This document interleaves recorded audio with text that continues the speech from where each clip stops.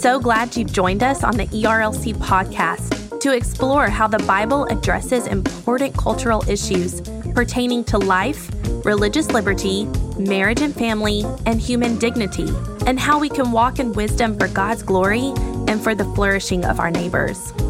If you're enjoying this podcast and find it helpful, please leave a review wherever you listen. This will help more people find and benefit from what we're learning together. We are grateful for the time you take to join us for these conversations.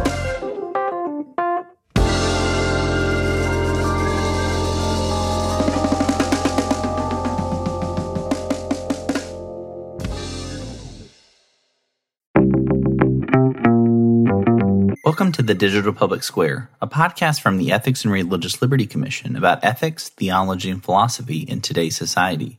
I'm your host, Jason Thacker, and I serve as Chair of Research and Technology Ethics and also help lead the ERLC Research Institute.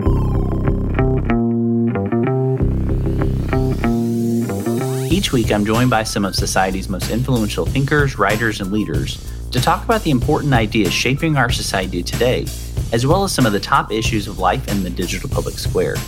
Our goal with this podcast is to equip you to navigate these issues with biblical wisdom and insight. As always, alongside this podcast, we also have the weekly tech newsletter that you can sign up to receive each Monday morning. This resource is designed to prepare you to think deeply about the pressing ethical issues of technology, as well as life in the digital public square. You can subscribe now at jasonthacker.com/weeklytech. In today's episode, I'm joined by Dr. Karen Swallow Prior, who's a research professor of English as well as Christianity and Culture at Southeastern Baptist Theological Seminary, and the editor of a new series of guides to classical works of literature with B&H. Today, we talk about the importance of reading older books and the value of literature. Dr. Prior is the author of Booked, Literature and the Soul of Me, Fierce Convictions, The Extraordinary Life of Hannah More, and On Reading Well, Finding the Good Life Through Great Books. She's also the co-editor of Cultural Engagement, a crash course on contemporary issues with Zondervan, and has contributed to a number of other books. Her writing has appeared at Christianity Today, The Atlantic, The Washington Post, First Things, Vox, The Gospel Coalition, and numerous other outlets. And now let's join our conversation. Well, Dr. Prior, thank you so much for joining me today on the Digital Public Square. As we get started, can you tell us a little bit about what prompted your interest in literature and some of the stories, kind of the background story behind this new set of literary guides to these classics? Yeah, well, I can't really point to anything that prompted my interest in literature because my love of reading goes back to some of my earliest memories. I mean, my mother read to me, and one of my, from being an infant, and one of my earliest memories is just learning how to read on my own, read a Dr. Seuss book. And so I always had my nose in a book, as they say. And so I was always a reader, and I actually didn't know until I had already arrived at college, majoring in something else, that you could study literature seriously and academically. And so I switched to becoming an English major and went into a PhD program to get my doctorate in English. And so it's just been a lifelong love affair with reading, but in particular, the older books. And the series from B&H, I've got to give credit where credit is due. B&H approached me about doing this series. It was their idea to put together a series of classics that would introduce new readers to these classics, and in particular, introduce Christian readers to these classics in a way that would, from a biblical worldview, that would equip and enrich Christian readers as they approached some of these texts. And so it was, I think, a great idea, and I'm glad that they had it, and glad I was able to work with them to do this and to serve the church in this way. Because one other part of my story is that growing up loving books and loving the life of the mind and imagination, and then going on to get my PhD in literature, I was a Christian from, about 4 or 5 years of age, but it wasn't until the end of my PhD program where I began to, first of all, recognize the need to integrate my love of literature with my Christian faith, and then begin to understand how to do that. I had for so long saw those two things as separate, and I thought even for a long time that I had to choose between the life of the mind and books and the church. I didn't think they went together. And so in God's wonderful irony and vision and power. I just never would have imagined that he would let me use my love of literature to serve the church. I just never would have guessed that in a million years. So. Well, know that I really appreciate not only these specific volumes, but really all of your work. You've been such an influence on me and kind of pushing me and challenging me, because I know for a lot of people, reading is difficult at times. I mean, we have 1,000 things going on, or feels like our lives are going at a mile a minute. So reading for a lot of people is challenging, but even reading fiction is not always at the top of list for people when they're saying, hey, I want to start reading books. And I think this is especially true for Christians, unfortunately. So why is it so important for Christians to be reading fiction, and specifically some of these older works of fiction that you chose for the series? Yeah, this is such an important question. And I want to start by confessing that for me in the past, 10 or so years, reading has become more difficult. I mean, I feel my attention span shrinking as I spend more time online. So that struggle is real. And so I'm thankful for that foundation I had going back many years of living in a world before digital media and reading. I have to draw on that so much these days. But reading fiction or really any literature like poetry or drama is basically it forms us more than informs us. And that's something that we really push against in our culture today. We're so pragmatic and so utilitarian, and we get on Twitter, we get on Facebook, we read essays and blogs and newspapers for information. We're an information age, right?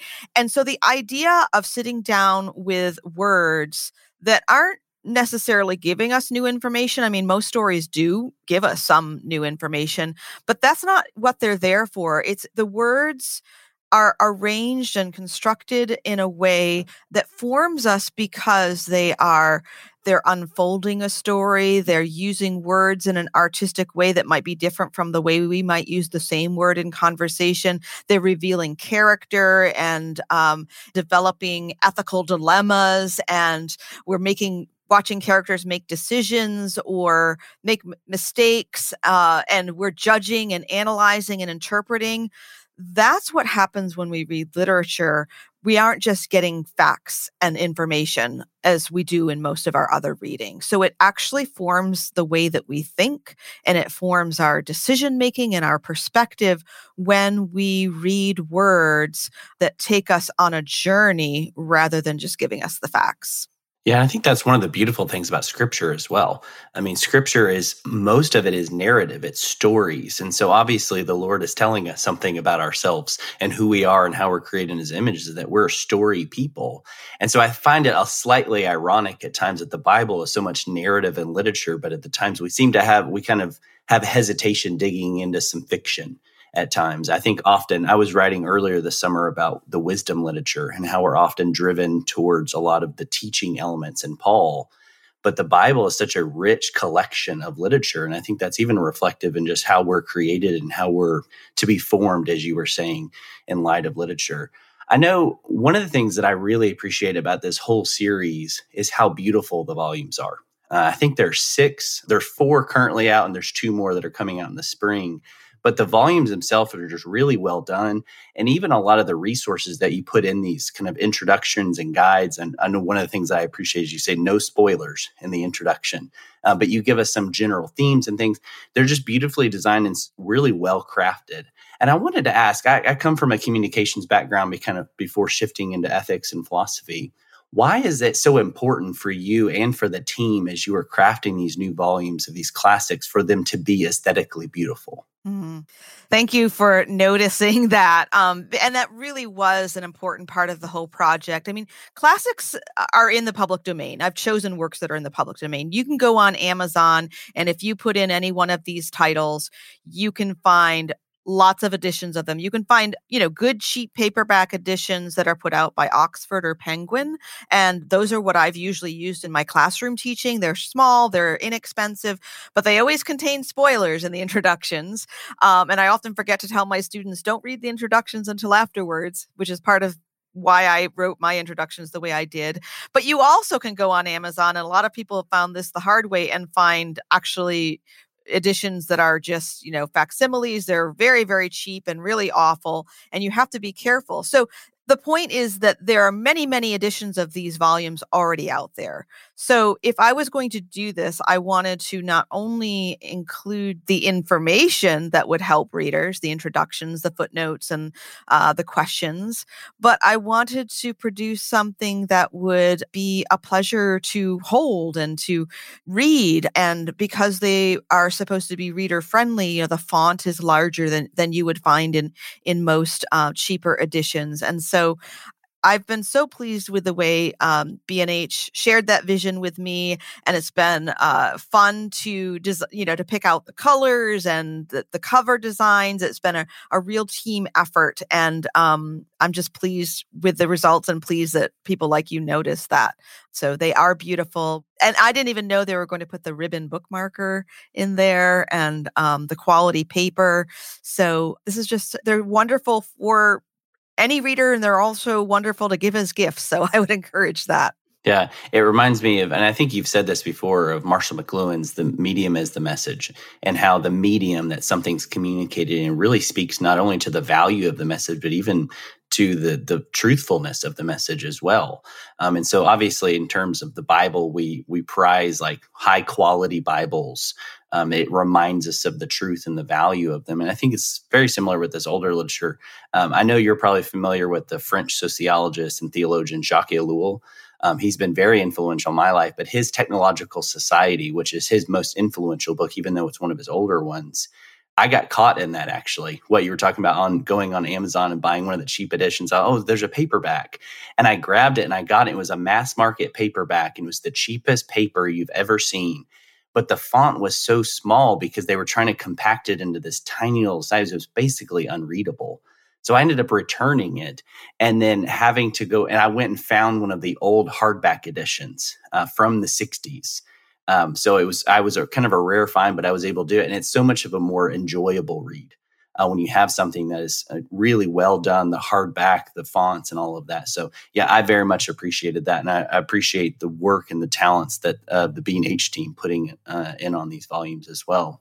I know in each of the volumes, you include a section about reading the classics as a Christian. Kind of speaking to some of the worldview questions, some of the moral and ethical questions that these kind of older pieces of literature help us to navigate. So how does reading classic pieces like this help us to understand contemporary culture? I think often we think they're so far away, they don't understand the challenges we're facing today. So how do these older authors help us to really help to shed a light on some of the more contemporary issues and challenges that we're facing today? Well, first of all, what makes any work of literature a classic or a great book is that it stands the test of time. And it stands the test of time because it speaks to universal truths about the human condition. And that is true whether the author was a Christian or not, or, that's just simply part of what makes a great work a great work. And so there's that basic sort of foundation. A great work of literature is going to reveal universal, eternal truths about the human condition. And there are many such books that do that. Beyond that, a specific work, and the ones that I've chosen to serve the church in this way, so that not only do they read a classical work, but I can help readers think about how this work can help us think as Christians about the world we live in. These works do that. I think they do it in a number of ways. For example, my least popular book in this series is Heart of Darkness, which is a difficult, dark read about the colonial period in Africa and the atrocities that were done not only to Africans, but also the way Europeans became uncivilized and barbaric through the treatment of fellow human beings that they perpetrated on them. And that work, I think, as difficult as it is to read, because it's about some other time and some other place and some other people, it allows us to look at issues we still have to grapple with, but in a sideways way, in the same way that Jesus told parables to throw the truth kind of alongside the story. It allows us to look at hard truths that we might not be able to see directly. It says, Emily Dickinson said, "Tell the truth, but tell it slant." the sun is too bright to look in directly. Now I'm paraphrasing her. But these stories, whether it's something about something as dark and evil as what's portrayed in Heart of Darkness, or something as light and satirical as Austen's Sense and Sensibility about human relationships, not just male-female relationships, but all our relationships. When we look at something sideways, it actually allows us, we're more open to seeing the application in our own lives. Again, another great example of that from the Bible is Nathan's confrontation of King David in his, adultery and murder. King David couldn't see the truth in his own life for himself, but when he saw it in a parallel form in a story, he was able to recognize that. And so these great works of literature, just, they're delights in themselves because they're wonderful stories, but like all good stories, they kind of invite us to see the same themes and problems and dilemmas and character issues in our own lives. Yeah, it reminds me of Alan Jacobs' latest book, Breaking Bread with the Dead, and I really enjoyed that. He writes a lot on technology issues and how we kind of live in this age of information overload. But one of the things that he was pointing out, and very similar to what you were saying, is that often some of these older works help us to see our blind spots, to see the things. Now, they have their own blind spots. Even older nonfiction, they obviously have their blind spots. But they help us to see our blind spots differently because they're not inhabiting the same world and with the same pressures and tensions and all the things that we face today. And so, no, I totally echo that. And that's one of the reasons that, especially on this podcast, we've talked a lot about the value of older books and their usefulness today, not just for their usefulness, but also their beauty and how they shape and form us. One of the questions that I have just about the whole series in general is, why these 6? Of all of the classic literature that you could have chosen, obviously these are in the public domain and obviously they're formative, but why these 6 specifically? As you said, some are maybe less popular than others, but why these 6 volumes? Mm-hmm. That's a great question. And of course, I chose each one on its own merits, but also chose them sort of in tandem with one another because I wanted a series at the end that was somewhat diverse in its the kinds of stories that it covers and the themes and topics that are covered. Of course, choosing only works in the public domain does eliminate anything that's contemporary, that's which includes more minority authors. And I also had to limit it to books that I know about, right? My own expertise, which happens to be in 18th and 19th century British literature and the novel specifically. And so I chose works that I know well, that I love. One American work that's coming out, The Scarlet Letter, token American literature. But then even within that, like for example, when I knew, of course, I would choose Jane Austen, and I had to choose, well, which Jane Austen novel should I do? Because I love them all. My favorite and most people's favorite is Pride and Prejudice. So I didn't want to choose that one because I wanted to stretch people a little bit. And so I chose Sense and Sensibility because it also is a wonderful novel. But I think that novel specifically has something to offer the church in our current moment because we do struggle with the tension between sense and sensibility, or roughly speaking, reason and emotion. We tend, even as a church, to gravitate more toward one of rather than the other, toward sort of dry doctrine and rationality, or toward the experiential and emotional. And that's what that novel really is about. And the novel demonstrates the truth that as human beings need to balance both of those things in our nature. And I think the church also needs to balance both, the rational, reasonable aspects of the Christian faith and the experiential, aesthetic aspects of the faith. They're both important parts of what it means to be a Christian and to be a church. Yeah, it reminds me this past semester I was teaching worldview analysis to undergrads. And one of the books that I had them read was Jamie Smith's How Not to Be Secular. And we interacted on Twitter a little bit about, you were teaching, I think, a senior seminar on a secular age and reading through Charles Taylor. One of the questions that has come up a lot, not only this semester, but just even in the last decade or more, is the value of the concept of worldview. And you've used that term a few different times throughout the podcast so far. And so I wanted to see if you could unpack that. I mean, in light of the last question and talking about kind of an over rationality, like it's all about rational truths and dry doctrine, or this kind of experiential.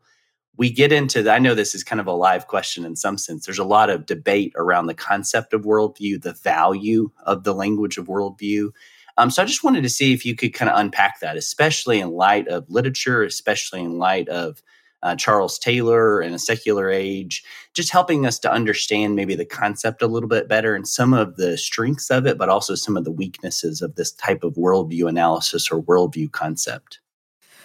Well, I have a lot to say about this question. It's a really good and important question. Christian worldview changed my life as a young Christian adult. It happened again in the midst of my PhD program, where I was wrestling with how my love of literature can fit with my love of God. And, the way that we generally define worldview, it is, as Jamie Smith says, and I know some people are pushing back against this, but it really is a sort of cerebral, intellectual approach to the faith. We answer the questions, where did we come from? What's gone wrong with the world, and how do we fix it? That is intellectual. Well, it changed my life because my love language is the intellect, right? So it captured for me what I love about everything. It captured my loves, as again Jamie Smith writes about in his cultural anthropology series, is desiring the kingdom, imagining the kingdom, awaiting the king, and you are what you love. I think he's right that we are what we love. And for me, I loved answering those kinds of questions. So for me, worldview did form me and speak to my desires and loves. But what I've realized along the way, after more than 20 years of teaching in Christian young people in Christian institutions, is that I can teach them how to think like a Christian. And I've tried to do that. But that doesn't necessarily change their loves. That doesn't form them. And so, as Smith says, worldview is not enough. Now, I know because of the ongoing debate and discussion that's, erupted in the past few weeks, some would say, worldview does include what we love. Well, traditionally, it hasn't really. It has been more about, information rather than formation. So maybe we need to tweak it a little bit. And I do think, again, this goes back to one of your first questions. Reading literature forms us more than informing us. And so I think my worldview has been shaped as much by reading so widely and seeing the world through the eyes and perspectives of all of these other characters and their experiences. That formative process has shaped my worldview as much as kind of answering those questions that, has traditionally been said to comprise Christian worldview. Yeah, one of the texts that you see this pretty dramatic in James Sire's Universe Next Door. So the first 5 editions of his book, he has like 7 worldview questions. And the last edition that was published right after his death, that 6th edition actually has an additional question, which is what kind of attitudes or posture of the heart. And so he's bringing in that kind of emotional aspect, the heart aspect. He's referencing Jamie Smith's work and things like that. And so that's where I'm even starting to see a shift, even amongst my students, is that there is this kind of, it's head and heart. It's the whole person. And especially as we talk about the nature of worldview, and I still think it's a very valuable concept. I don't want to just jettison it. Is maybe we do need to reevaluate it or reevaluate maybe sometimes the way that we go about teaching worldview, is to make sure that it captures the whole person and then it's focused on that transformation and the formation, not just information download, which I think is especially interesting. We don't have time to talk about it in the age of information. In some sense, is that we're having this conversation to say it's not just information that's forming us. More information doesn't always make you a better person in some sense. So in my classes, I'm trying to teach them how to think, not just how to think like a Christian.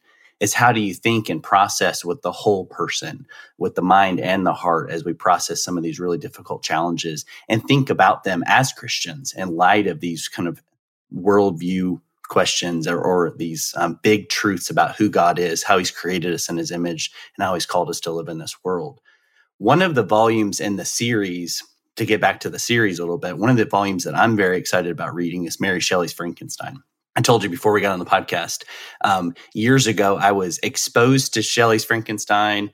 I listened to about half of it and realized this book isn't what I thought it was. Growing up, when you hear about Frankenstein or you picture Frankenstein, especially around Halloween, not Thanksgiving, but when you're thinking about it, the book's a little bit different.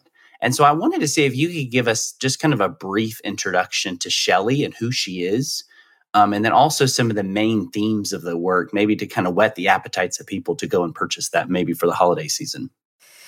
Yes, I would love to talk about Shelley and Frankenstein. And please, everyone, if you know one thing, as you just said, Jason, know that the novel is nothing like the popular culture adaptations of it. The novel is deeply philosophical and theological, asks all kinds of important questions. And what's fascinating about it, to bring a little bit of Shelley's life into it, is that Mary Shelley was a romantic, a capital R romantic. She married one of the quintessential romantic poets, Percy Bysshe Shelley.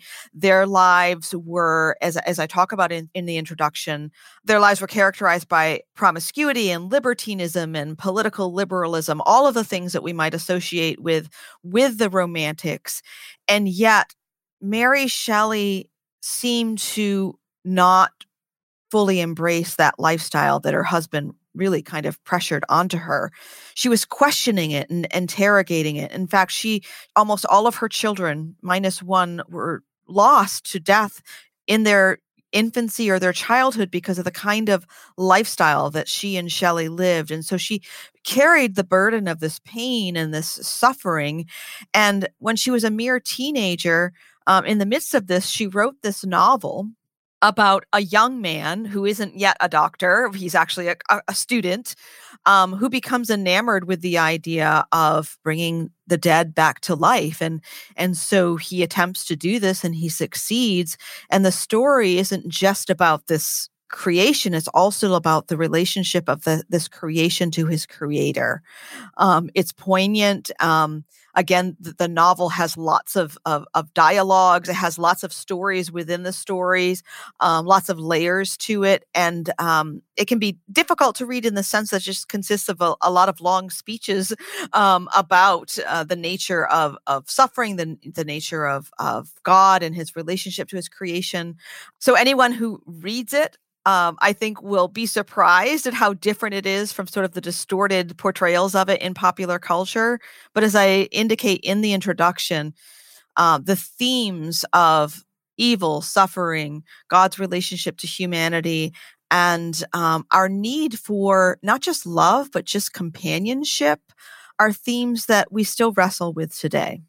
Yeah, that's one of the things that not only in this book, but some of the others as well, is just it's helping us to wrestle with a lot of the moral and ethical questions of the day. But you're doing so through the lens and under the guidance of some older figures, as we said earlier, kind of help us to see past our blind spots and to help us think better. As we start to end our time together, one of the questions I wanted to ask you is especially in light of technology. So we hear a lot about technology. We hear about how it's forming and shaping us. Kind of the nature of technology itself. We're seeing that a lot in a lot of the conversations surrounding big tech or privacy or whatever, is that you see a lot of the formative aspects of technology. So why is cultivating a habit of reading books, but specifically older work, such an important discipline for us today in light of the immediacy and kind of the growing dependence that we have on technology today? Mm. So one of the things that we need to think about when we read anything really, and we've touched on this already, is form and content. So when we're talking about content, like even the content of a work of literature, as we've talked about these stories that I've edited and what their themes are and what some of the ideas are, that's part of the content. But the form relates to the way those words are laid out, the way the story is revealed, the way that words are used artistically. And form also relates to the physical form that those words are delivered in. And as Christians, just as part of our being part of modern day culture, we tend to emphasize content more than form. But as you quoted McLuhan earlier, the medium is the message. And so these old stories presented in the form of a book, and I may step on some toes here, but I do believe that there is a difference between reading a physical book in your hand versus using your finger to slide the words across the screen. The book kind of makes more demands on us. It encourages us to slow down and engage and have a more sensory experience.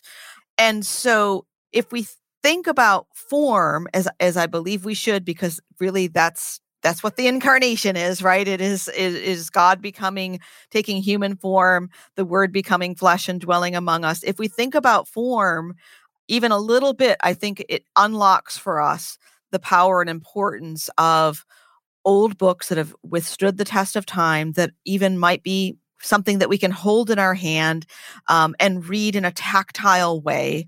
And there's really just nothing better to do that than an old book. Yeah, just a few weeks ago, we had Alan Noble from OBU, and he was talking about his new book, You Are Not Your Own, which was a really fascinating conversation. So for listeners' sake, I encourage them to go back and listen to that. But we talked about Elul, the inherent nature of technology towards efficiency. And I think especially with what you were saying is, I'm a technology guy in that sense. I love ethics and philosophy of tech. But I'm also not a big ebook fan. I'm not saying that they're bad. I'm not saying that they're not efficient. I'm not saying that they don't have their limited usefulness. But again, I prefer the tactile kind of thing. And in some ways, it's this pushing back on the efficiency. We're always looking how to make things faster, cheaper, better, quicker. And sometimes the most formative aspects and the ways that we're formed best is through the old inefficient means of reading and, going to church and having the inefficiency of not being able to watch it on TV in some senses, to go gather with the body of Christ, to be able to sing songs and worship and be formed and be part of the body. And so that's obviously a whole conversation we can have maybe next time about kind of incarnation in terms of transhumanism, a lot of these questions surrounding technology. But to wrap it up today, I know I'm really excited about digging into this, specifically Mary Shelley's Frankenstein, especially in light of everything we've talked about today. But of all of the volumes, there's 4 out now, and you have 2 coming out in the spring. Which one would you encourage people to start with? In terms of, I know it's kind of like picking your favorites in some sense, but what books would you encourage people to start with? Or what are some other books that you might recommend folks to check out, especially if they're interested in learning more about some of the formative aspects or worldview things we've talked about today, or just kind of the value of literature in general? Well, it's actually fairly easy for me to answer the first question, because I do have a favorite in the series, my personal favorite, and it's Jane Eyre by Charlotte Bronte.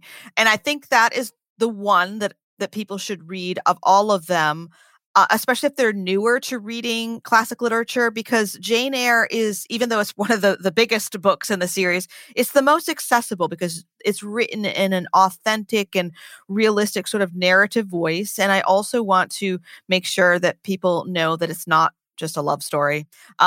It is actually an allegory of the Christian soul finding its way in the modern world and remaining true to the Christian faith. That's what the story is about. So it's equally for men and for women, is just a read that really draws you in, and is probably the easiest one to read in that way, because the language is so close to our own sort of natural language.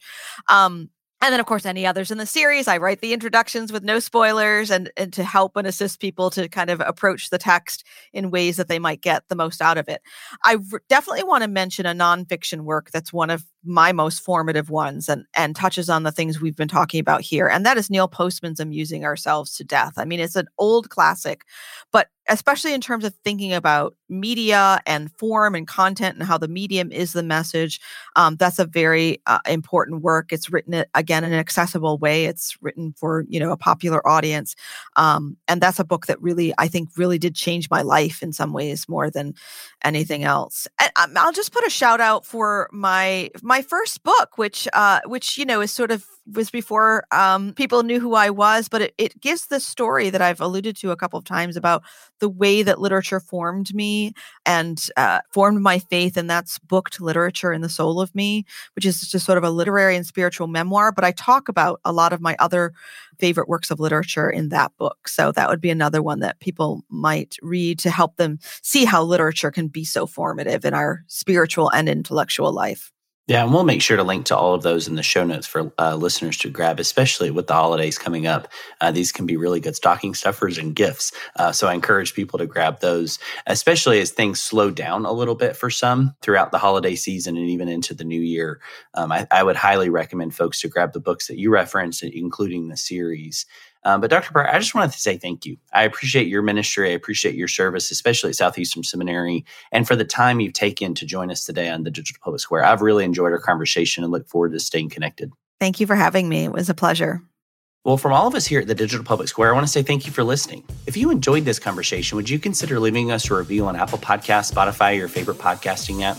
These reviews really help us to know how we're doing and also to share the word about the podcast with others. As a reminder, you can connect with Dr. Pryor and learn more about her books in this new series, as well as the recommended resources she mentioned in the show notes. Also, make sure to sign up to receive the weekly tech email briefing each Monday morning. This resource is designed to prepare you to think deeply about the pressing ethical issues of technology today, as well as to stay up to date on the latest technology news. You can subscribe at jasonbacker.com/weeklytech. Thank you, and I hope you have a great week.